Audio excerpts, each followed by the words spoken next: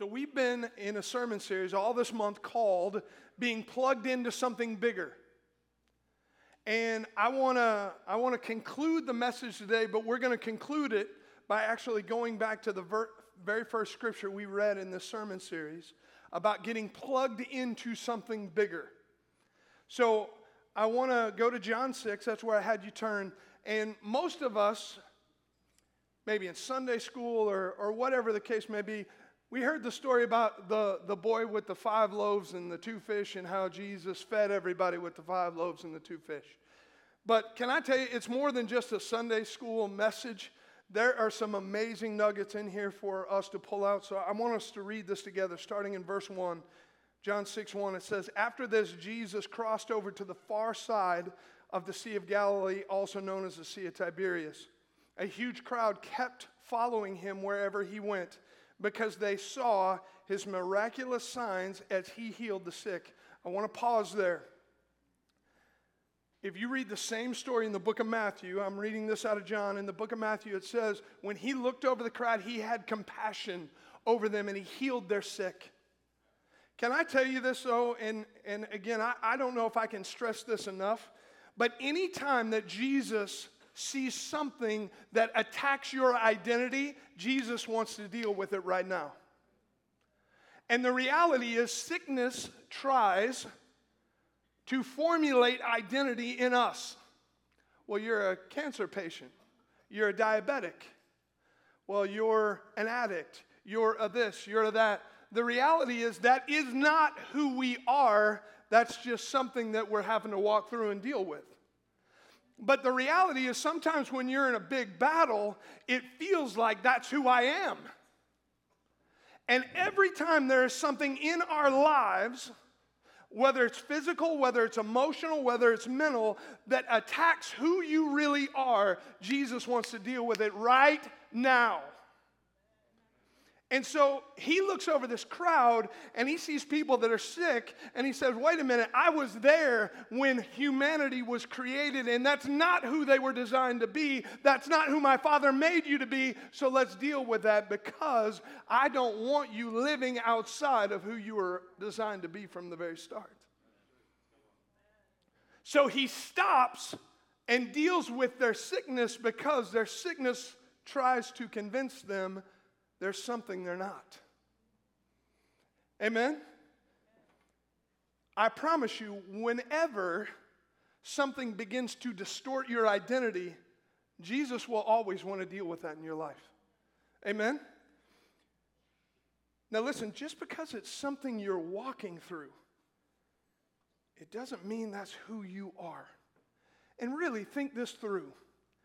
If what we were experiencing formed our identity, would we not be the most schizophrenic group in the entire world?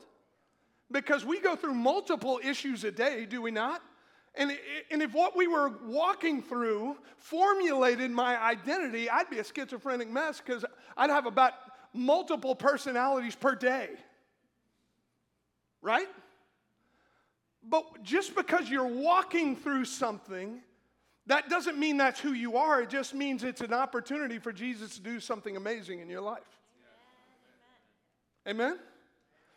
It is the reality that I don't care if you're dealing with depression. I don't care if you're dealing with an addiction. I don't care what your issue is. Just because you're walking through it doesn't mean that your identity is formulated because of it. Amen? Let me read on. Verse 3. Then Jesus climbed a hill. He sat down with his disciples around him. It was nearly time for the Jewish Passover celebration. Jesus soon saw a huge crowd of people coming to look for him. Turning to Philip, he asked, "Where can we buy bread to feed all these people?" He was testing Philip, for he already knew what he was going to do.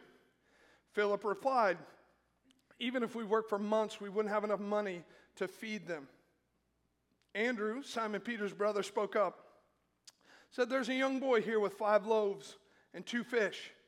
But what good is that with this huge crowd?" "Tell everyone to sit down," Jesus said. So they all sat down on a grassy slope. The men alone numbered about 5,000. Then Jesus took the loaves, he gave thanks to God, and distributed them to the people. Afterwards, he did the same thing with the fish, and they all ate as much as they wanted. And after everyone was full, Jesus told his disciples, "Gather the leftovers so that nothing is wasted." So they picked up the pieces and filled 12 baskets with scraps left by the people who had eaten from the 5 loaves and the 2 fish. Now let me just point out a couple of things that, again, I pointed them out earlier in the first part of the sermon series, but I'm going to do it again because this is really important for you to understand. Do you think there was anyone in the crowd? So it says about 500 men. A lot of estimates say anywhere from about 12 to 15,000, could have been upwards of around 20,000 people, men, women, and children. Do you think there was anybody in the crowd of 10 to 15,000 that were only there for what they could get? Yeah? You think there was anyone there that could have gave a rip about Jesus, but they thought, well, maybe I can get healed or maybe I can get a free meal out of the deal? But yet the scripture says this: every person there ate as much as they wanted, and there were leftovers. Can I tell you this? Jesus isn't sitting there judging everyone in the crowd saying, "Oh, did you read your Bible this week? Have you been to church here lately?" Everyone in the crowd, regardless of their motives,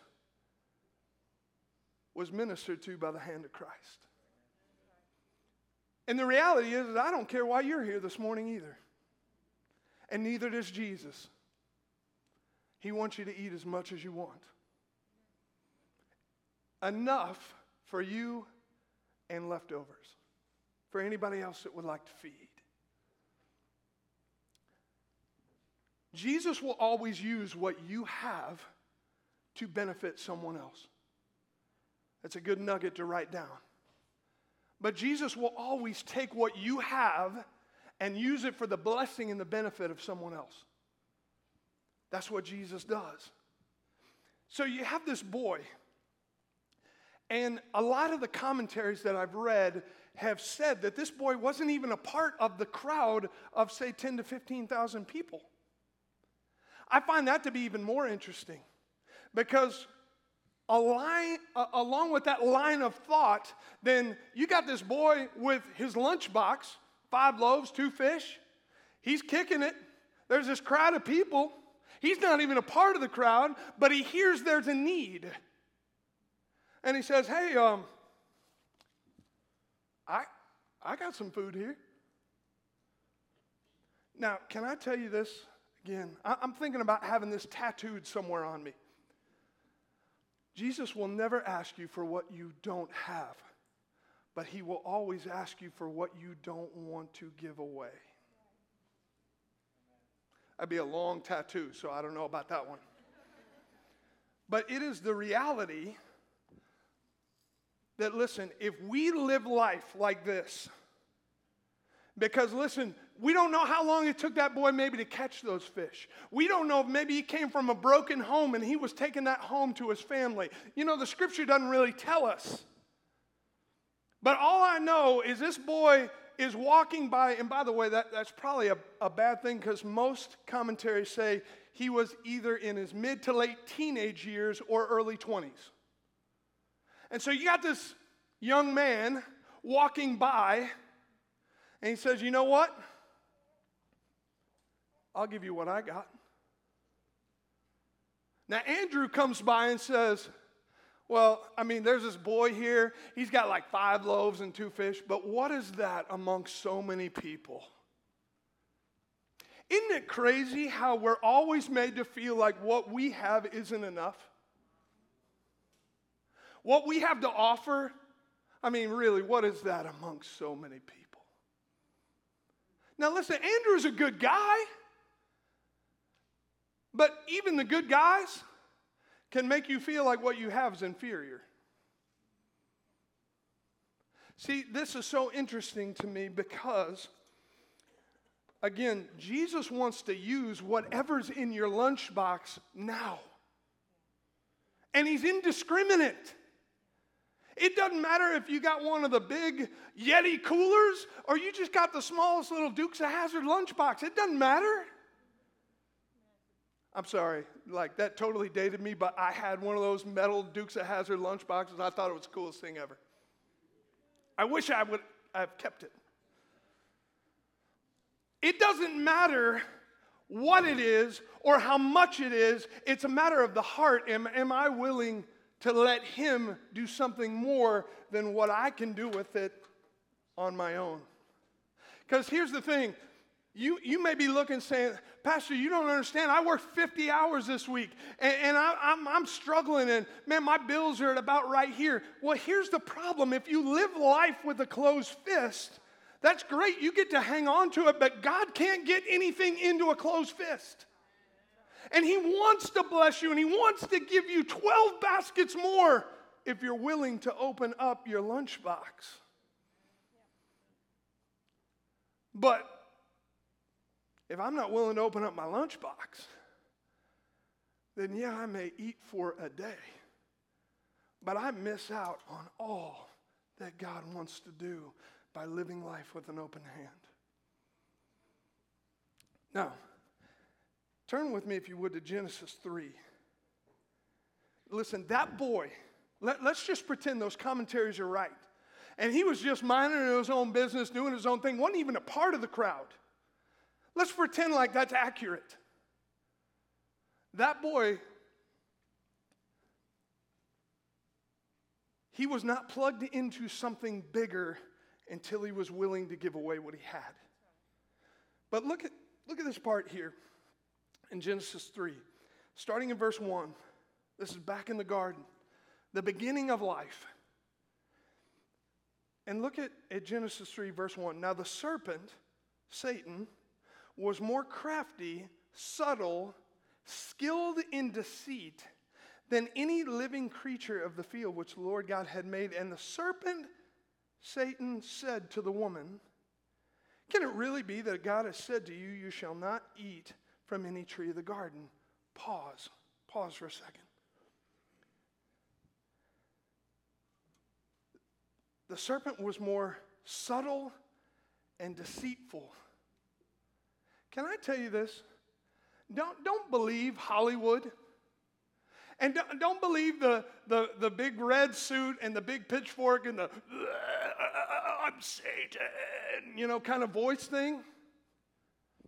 Can I tell you, his voice sounds normal, and it's really subtle, and it's really crafty, and it's really clever, and it's really there to deceive you. Man, and it sounds normal. He was more subtle. You didn't even know that joker was there. He just kind of slithered his way to your front door unnoticed. Voice sounded normal to me, but it was crafty, it was skilled, and ready to deceive you right on the spot. So listen, his first words were, did God really say?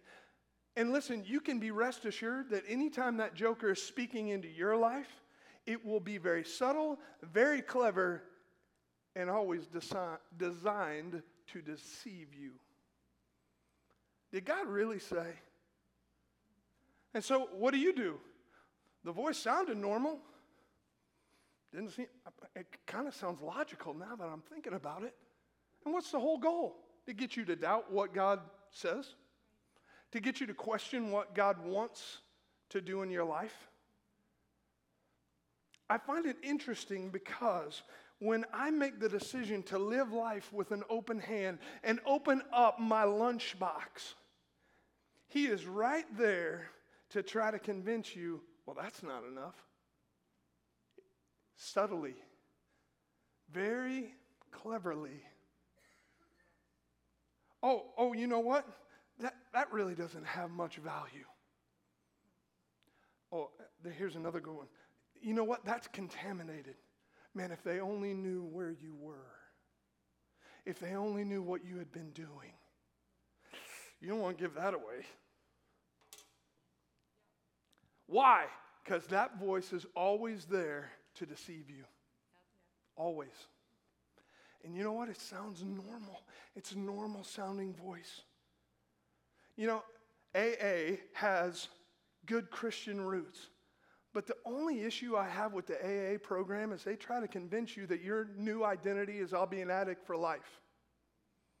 And the problem that I have with that is that's not your identity.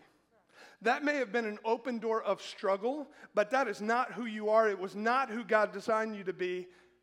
And I'm not going to listen to the enemy try to convince me that I'm something I'm not. So, now listen, this is another, if you're taking notes, jot this one down. Satan's greatest deception always comes in your greatest isolation. Let me say it one more time. Satan's greatest deception will always show up in your greatest isolation.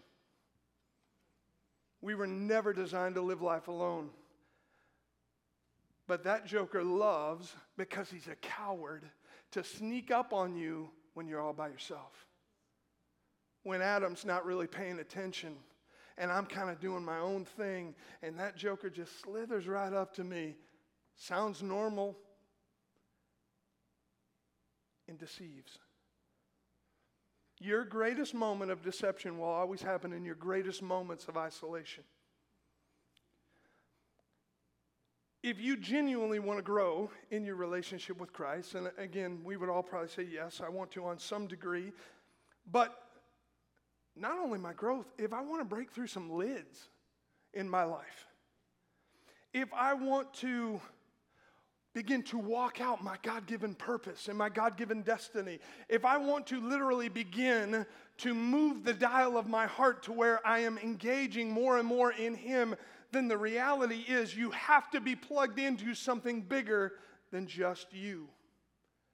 We were never designed to live life alone. So I want to show you a diagram real quick. And can I tell you this just real quick? What some people call scraps, God uses to not just meet the needs of a family, but meet the needs of an entire village on what we call scraps. So listen, not only was that lunch enough to feed the masses, but there were leftover enough to change a village. It's amazing how it can seem so significant in my hands until I put it in His hands and He does something crazy with it. Now let me show you this, because I love this diagram here, and I encourage you. This comes from a gentleman by the name of David Satterley. You can Google this. I mean, it's not hard to find. But this particular one, I would actually, if I actually made a name for it, I would call it the growth of faith in stages. Our kind of faith walk, our journey in stages. So the first one, stage one, is this. I just have this awareness now of God. It's the difference between knowing about God and actually knowing Him. So I kind of have this awareness, and I begin to realize, you know what? There's something to this, and I want a little bit more of that. And I'm not really sure what it looks like, but there's something there. And then we shift into stage two, and I want to be crystal clear, because I think it can be just a bit misleading. He has the word discipleship up there, but I want to focus more on what's in the parentheses, the learning. Because now all of a sudden a hunger starts to a little bit develop in my life. And I'm like, I want to know more about this. I want to kind of grow in this. But most of the time that is self-initiated. And that's why I said I don't really like discipleship as a title, because the purpose in that stage is there's something on the inside of me where I'm hungry for more. And discipleship speaks to someone coming and walking alongside of you, and that's not really that stage. But it's a hunger. I know there's more and I want more. And then we move to stage three. And so now, man, I'm excited about this new relationship. And there's something to it. And man, it's starting to fill voids in my heart that I didn't even realize. And so now I do want to kind of open my lunchbox, and I want to take a couple steps of faith and let me serve a little bit. But then there's this wonderful thing here called the wall. And some people, some other scholars will actually put the wall in between 4 and 5 for those of us that are really, really stubborn. And here's the purpose. And let me tell you, this is a God-ordained wall. And it's designed for you to crash right into it. Here's why. Because the first 3 stages are really initiated from me. There's something in me. There's a hunger in me. It's me responding to the unctions of the Spirit of God on the inside, saying, man, there's more to this. But then there's this wall. Here's the purpose of the wall. The first 3 stages are all about you and you initiating. The wall is there to help you to realize if you really want more, it won't be by yourself.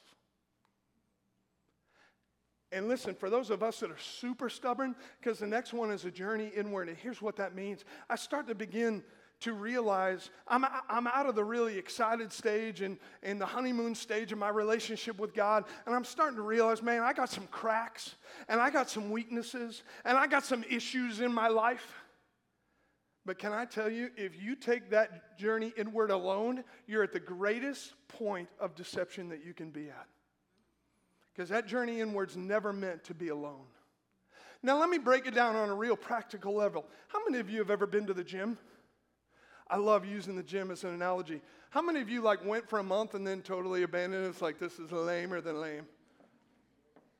Now, listen, I've lifted weights all of my life, part of being in sports. And can I tell you, there is a wall that you hit in lifting weights every time, and it's without fail.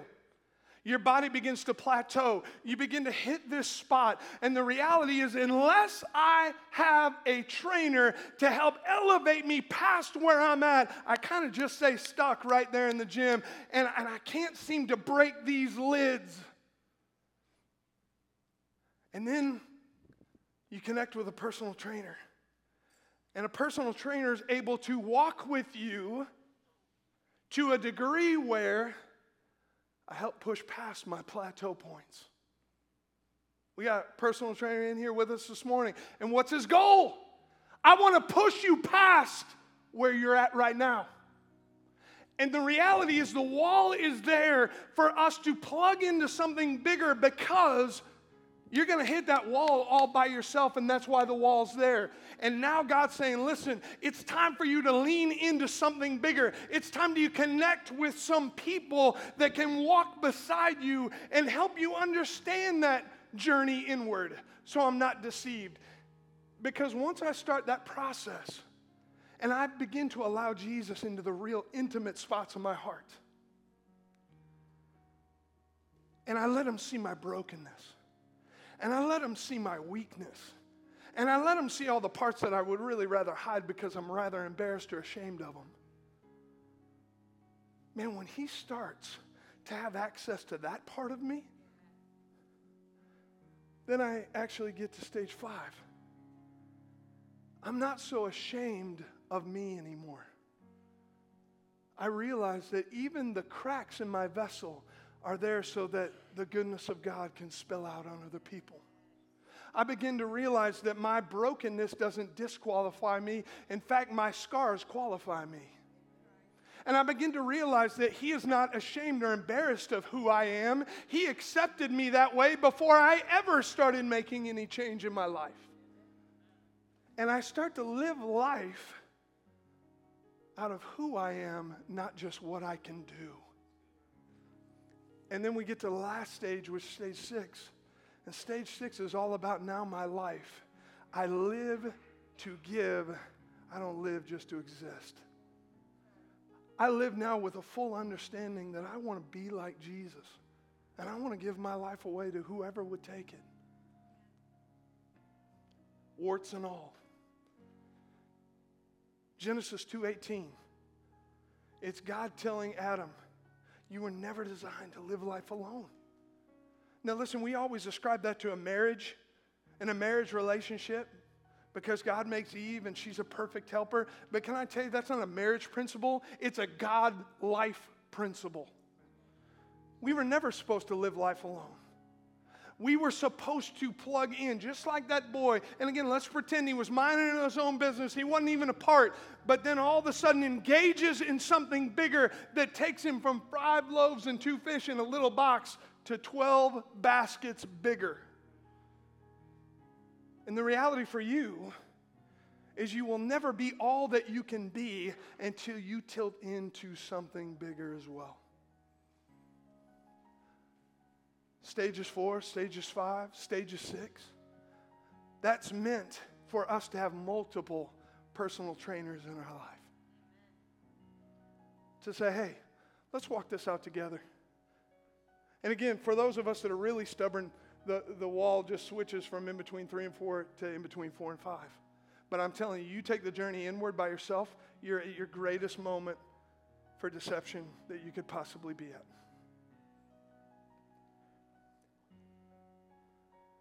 Why do we as a church, why do we always say that we're stronger together than we are apart? Because the reality is that when we're alone, it's not good. It's not beneficial. When we're alone, we're vulnerable to subtle deception. When we're left alone, we try to thrive through self-effort. So we make the wrong decisions followed by trying to sew our own fig leaves to cover it up. Come on, are you guys with me? And here's the reality. When I'm left alone, I'll always try to hide my weakness from God rather than engage with Him about it. Guys, you will never be able to experience all that God has for you until you plug into something bigger. Listen, I'm not telling you this because I have an ulterior motive. My ulterior motive is your growth. Amen? My ulterior motive is being able to progress from one spot to the next. Can you just throw up just real quick? I want to throw this up on the screen, and we've got like 2 or 3 more than what's up here. But guys, this is one of the main reasons why we have life groups in our church and why we make this declaration. We are a church of life groups, not just that has a department of life groups. Why? Because listen, I was not meant to take an inward journey all by myself. I wasn't meant. My best production comes when I got some personal trainers there to help me. My best comes when I've got a coach over me that can praise me when I need to be praised, grab my face mask when I need my face mask grabbed, kick me in the tail when I need that, but can love me through the whole journey. My encouragement, because again, we got life groups dealing with your faith and your finances. We got deeper dives into the things we talk about on Sunday. We got stuff for your marriage. We got stuff for, for the people that are like, I'm struggling to see past today and today's issues. We got ones that me and my wife do specifically for new people that come to the church so we can actually engage with brand new people. We got ones for discipleship and just the reality that I want to go deeper into the pool. I'm waist deep, but I want to go neck deep. We got ones that are specific to Spanish, ones specific to worship, ones that are developmental to help you just to be a better leader as a husband, as a wife, as a person in the corporate world. And the reality is they're all designed to help you go from one stage to the next. That boy was not able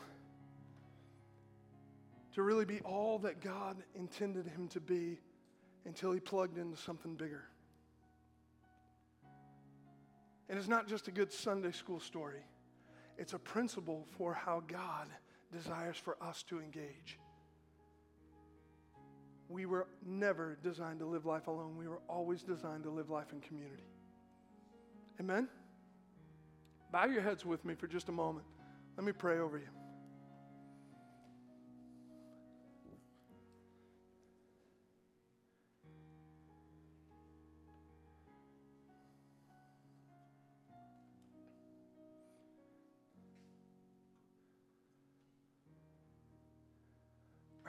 Are you willing to give away what you have?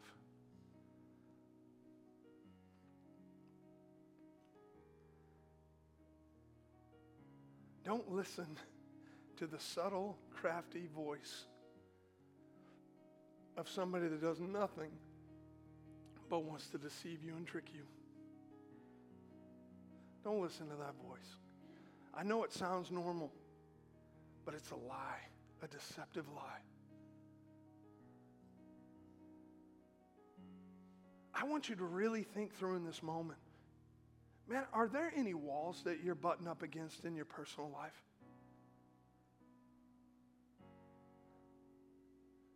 Maybe it is something in your marriage. Maybe it's something in your finances. Maybe there's just some spiritual disciplines that you really need in order to grow some more. But whatever wall you may be experiencing in this moment, I so want to encourage you. Plug into something bigger. Man, I know some men and women that are married and some of the most alone people that I've ever met in my life. It's not a marriage principle, it's a kingdom principle. We were never meant to live life alone.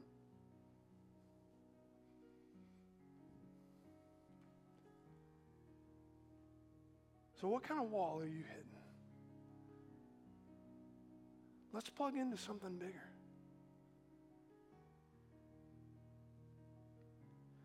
Father, I pray that you would open up our hearts. Father, just as we prayed at the start, Father, we need to be plugged into community. We need to be plugged into something bigger. And so I'm asking you, Father, that you would just prick the hearts of everyone here under the sound of my voice. Father, get plugged in. And don't listen to that subtle voice that says, oh man, I can't add another thing to my plate. Oh, I can't add another evening. Listen, you can't afford not to add another evening. And I want to encourage you. If you were serious when we prayed at the beginning to have a real conversation with God, then let's let a real one happen right now. In Jesus' name, amen.